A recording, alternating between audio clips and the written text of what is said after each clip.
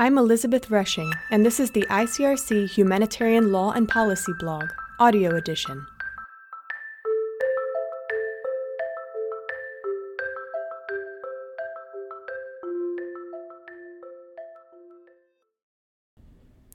Sexual violence in conflict and weapons. Unpacking the links for better prevention. It's often said that sexual violence is a weapon of war, but the actual weapons used to perpetrate these crimes are rarely discussed. Based on recent research, Hana Salama, researcher with the Gender and Disarmament program at the United Nations Institute for Disarmament Research, UNIDIR, explains how the proliferation of small arms and light weapons is linked to sexual violence in conflict and encourages practitioners and policymakers to better consider arms-related risks and integrate gender-responsive arms control and disarmament measures into efforts to address and prevent sexual violence in conflict. In the capital of Sudan, Khartoum, reports of women being raped and assaulted are escalating. Since the armed conflict between the Sudanese Armed Forces and Rapid Response Forces began in April 2023, the UN Joint Human Rights Office in Sudan has received credible reports of 45 incidents involving at least 95 victims, including 75 women, 1 man, and 19 children. Reports are mainly coming from Khartoum State and the Darfur and Kordofan regions. In one case, as many as 20 women were reportedly raped in the same attack. The Unit for Combating Violence Against Women under Sudan's Ministry of Social Development, led by Sulaima Aishak, also continues to receive reports of sexual violence. It has documented at least 60 alleged cases in the capital, Khartoum, and 43 in the South Darfur region and 21 in West Darfur as of mid-August. According to Aishak, the cases reported represent a severe underestimate of what is actually happening.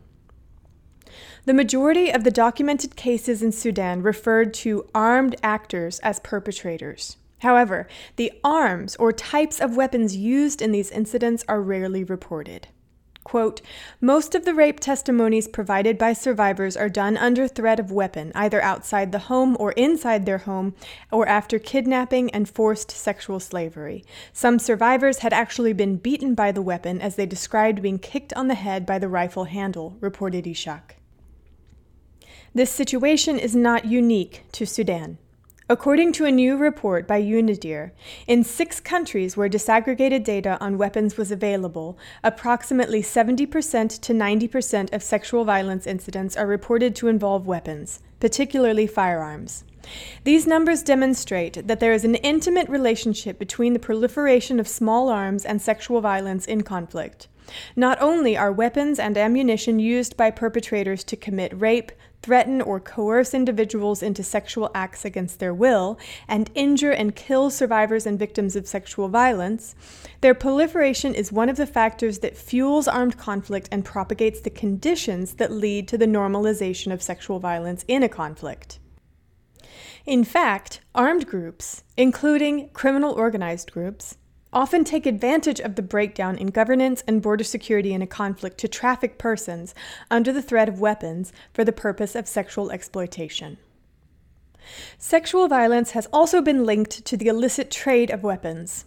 Experts interviewed during the course of the research observed that in some cases, women and girls may be forced to participate in illicit cross-border trade as carriers or brokers of weapons, and that sexual violence was reportedly used to coerce them into compliance.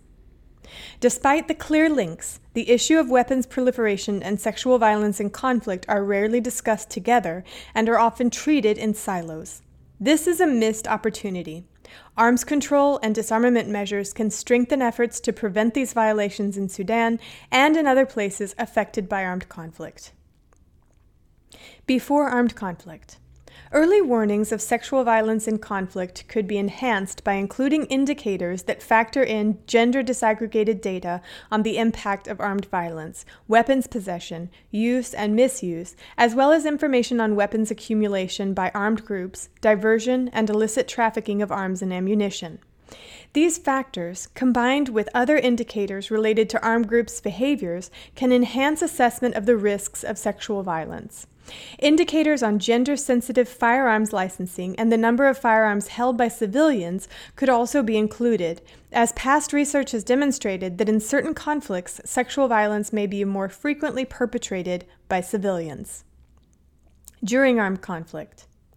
While documenting incidents of sexual violence is generally challenging, as many survivors are unwilling or unable to report to law enforcement authorities or service providers, improving data collection by systematically collecting disaggregated data, including on the type of weapon involved in the incident, can be crucial to inform responses. For example, data on weapons is relevant to humanitarian actors on the ground to inform different protection strategies, such as setting up protection sites, weapon-free zones, or protective patrols, which in certain contexts, such as in South Sudan, have led to a reduction of incidents of sexual violence.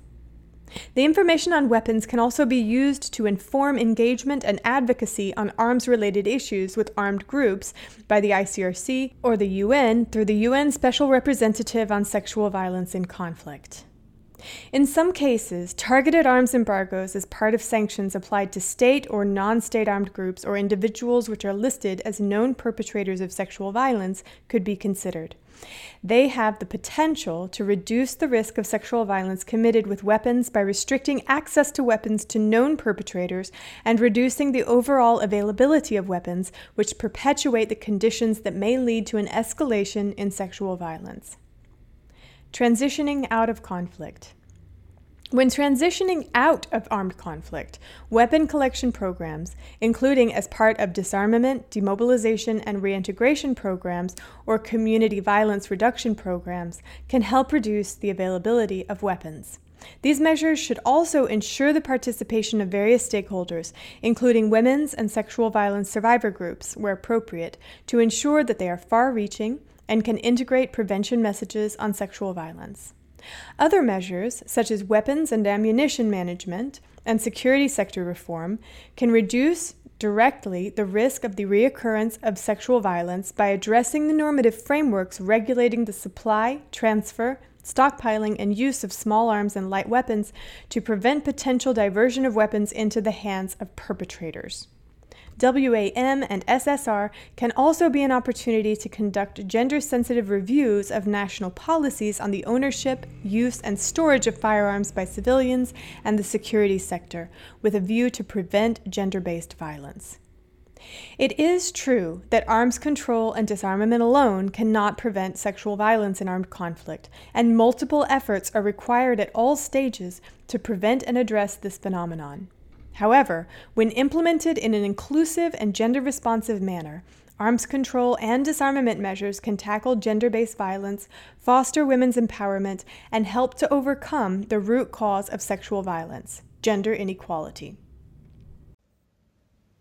If you enjoyed this audio read, be sure to check out our full library of posts at the ICRC Humanitarian Law and Policy webpage at blogs.icrc.org/law-and-policy. You can also tune in to our new ICRC podcast, Humanity in War, on how international humanitarian law and policy protects the lives and dignity of people affected by armed conflict and violence. Humanity in War will be available on SoundCloud, iTunes, and Spotify.